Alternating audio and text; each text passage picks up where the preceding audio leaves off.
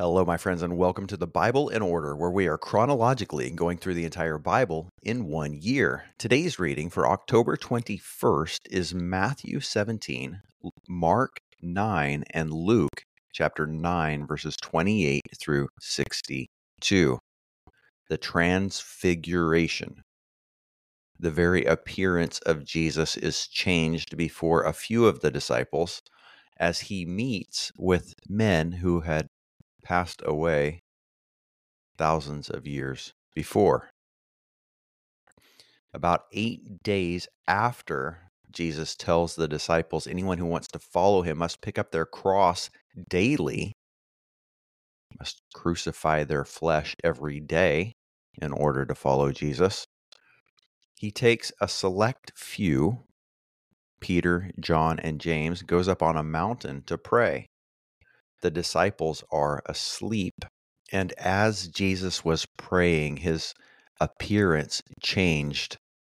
His skin tone became dazzling white. His clothes became dazzling white. And Moses and Elijah appeared with him. Moses handed down the law.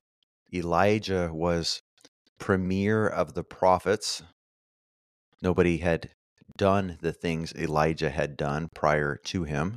And so the chosen one of God, the beloved, who is grace and truth, is now meeting with the law and the prophets, and they are discussing his departure, which he was about to accomplish in Jerusalem. So we're coming up to the culmination of Jesus' earthly ministry, where he's about to be handed over to be crucified, to pay the penalty for sin, and to conquer sin and death through his resurrection. He's been warning his disciples about this. They don't grasp it. Nobody could possibly have grasped it. And as the disciples are waking up, Peter says, "Let's make 3 shelters, one for you, one for Moses, one for Elijah." How did he know it was Moses and Elijah? I doubt they were wearing name tags. They didn't have photographs of what those men looked like. It must have been revealed to him. Very often, spiritual truth is revealed to us when we gaze upon it, when we study the Word of God. Jesus was the manifestation of the Word of God. He was the Word made flesh. As Peter was there staring at the Word, listening to the Word, as the Word conversed with the law and the prophets, he was receiving revelation. When we receive the revelation from the Word of God, enlightened and quickened by the Spirit of God, we begin to learn new things and we feel more alive than we've ever felt before.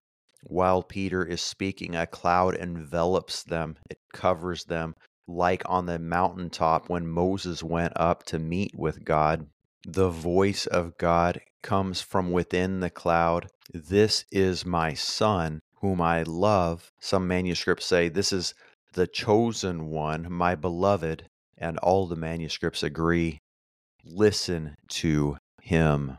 The litmus test for every revelation is, does it glorify and magnify Jesus Christ? The next day, as they're coming down the mountain, Jesus is approached by a man who's desperate to receive help for his son, who suffers from epilepsy. The man had asked Jesus' disciples to cast the demon out of the boy, but they were unable. And Jesus says, "You unbelieving and perverse generation, how long must I be with you?" The words used imply that he was surprised, even shocked, by their inability to advance the kingdom of heaven. And while many of us may be quick to judge the disciples in their heart, they were walking with Jesus for 3 years at this point. What is the matter with these guys? I think we must be careful to rush to that kind of judgment until we have 100% success rate of driving out demons ourselves. One of the problems we face in this society today is that nobody really believes in demons anymore. There's a medical explanation for everything. But it's interesting when Jesus says, "Bring the boy to me," as they are bringing the boy, the demon manifests. It says in Mark 9:20, "When the spirit saw him," It immediately threw the boy into convulsions. He fell to the ground and rolled around, foaming at the mouth. Jesus doesn't immediately heal. He asks the father, "How long has this been going on?" The man says, "From his childhood." It tries to kill him. It throws him into water. It throws him into fire. Please have compassion. If there's anything you can do, please help us. Jesus said, if I can help you. Anything's possible for those who believe. The man's famous response is, "I do believe, Lord, help my unbelief." I have faith that you can. I'm not sure if you will. How often have you prayed that? God, I know you're able to do all things. I'm just not sure that you will give me what I want or what I need. Jesus' response to you today, to me, is the same as it was 2,000 years ago to this man with a tormented son. Everything is possible for those who believe. And our response should be the same. I do believe, Father, help my unbelief. After the boy is set free, the demon is cast out. The disciples come to Jesus and say, "Why weren't we able to deliver him? We tried. It didn't work." Jesus said, "This kind can only come out by prayer and fasting." In Matthew's account, chapter 17, verse 20, Jesus said, "Because of your little faith. Truly, I tell you, if you have faith the size of a mustard seed, you will tell this mountain, 'Move from here to there,' and it will move. Nothing will be impossible for you." He's not talking about moving physical mountains. You're not going to get Mount Rushmore to be thrown into the Pacific Ocean because you have faith the size of a mustard seed. He's talking about an immovable object in the spirit realm, a demon, a principality, a power that you should not have authority over according to this natural realm. And you're just an ordinary person. But Jesus says, when you have faith the size of a mustard seed, remember the parable of the mustard seed. It's the smallest of the seeds, but as it's planted and as it grows in the garden, it becomes the largest plant, like a tree, and the birds of the air come and make their nests in it, and it provides shade for the entire garden. It starts off as the smallest part, and it becomes the biggest part. So it is with the kingdom of heaven in our hearts. It starts off small, but as it grows, it becomes the most important thing in our life. It becomes the most important thing in our lives. As we grow in the kingdom of heaven, it becomes more and more a part of us. Like the proverb, the path of the righteous is like the rising sun, becoming ever brighter until the full light of day. As we grow, we have more authority. By prayer and fasting, in Mark's account, he's referring to the idea that faith comes by hearing and hearing the word of God. Spend time in the scripture, spend time praying, spend time fasting. Fasting is denying the flesh and feeding the spirit. Deny your flesh, man, feed your spirit, man. Grow in the kingdom of heaven. Become more like Jesus. Grow in your understanding. You'll grow in your authority, and you'll have power over even most monumental spiritual forces. In Luke 9:43, everyone's amazed at the wonderful works of God that Jesus is performing. And then he takes his disciples aside and he begins telling them again that he's about to be taken and killed. They don't understand. They hadn't received the revelation. They heard the words, but they hadn't meditated on it. They hadn't prayed for understanding, and they were afraid to ask him. I think it's very important that we link verse 45 with verse 46. They were afraid to ask him about his words. Why were they afraid? Because they were afraid. The very next verse says a fight broke out among them because they were arguing about who was the greatest. Now, usually arguments aren't intentionally set. Usually it's because of one person being selfish or short-sighted and sharing their opinion when they probably shouldn't.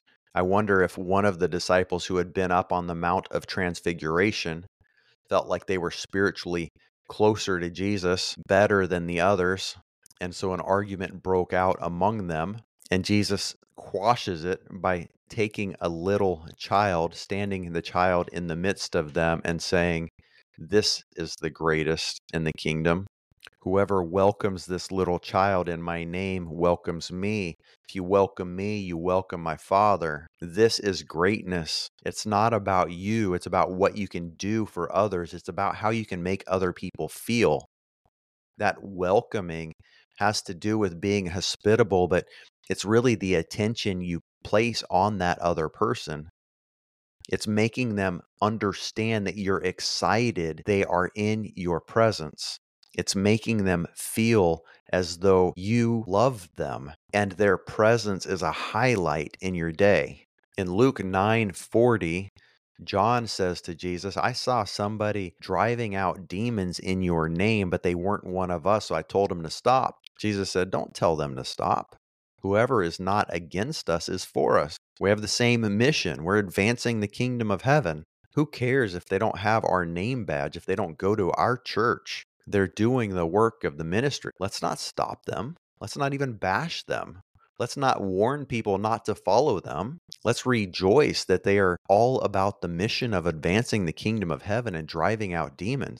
And even if it doesn't look exactly the way we do it, let's be grateful that God heard our prayer when we asked for more workers for the harvest. We today could apply this as we stop bashing the ministries we don't agree with and start learning from them.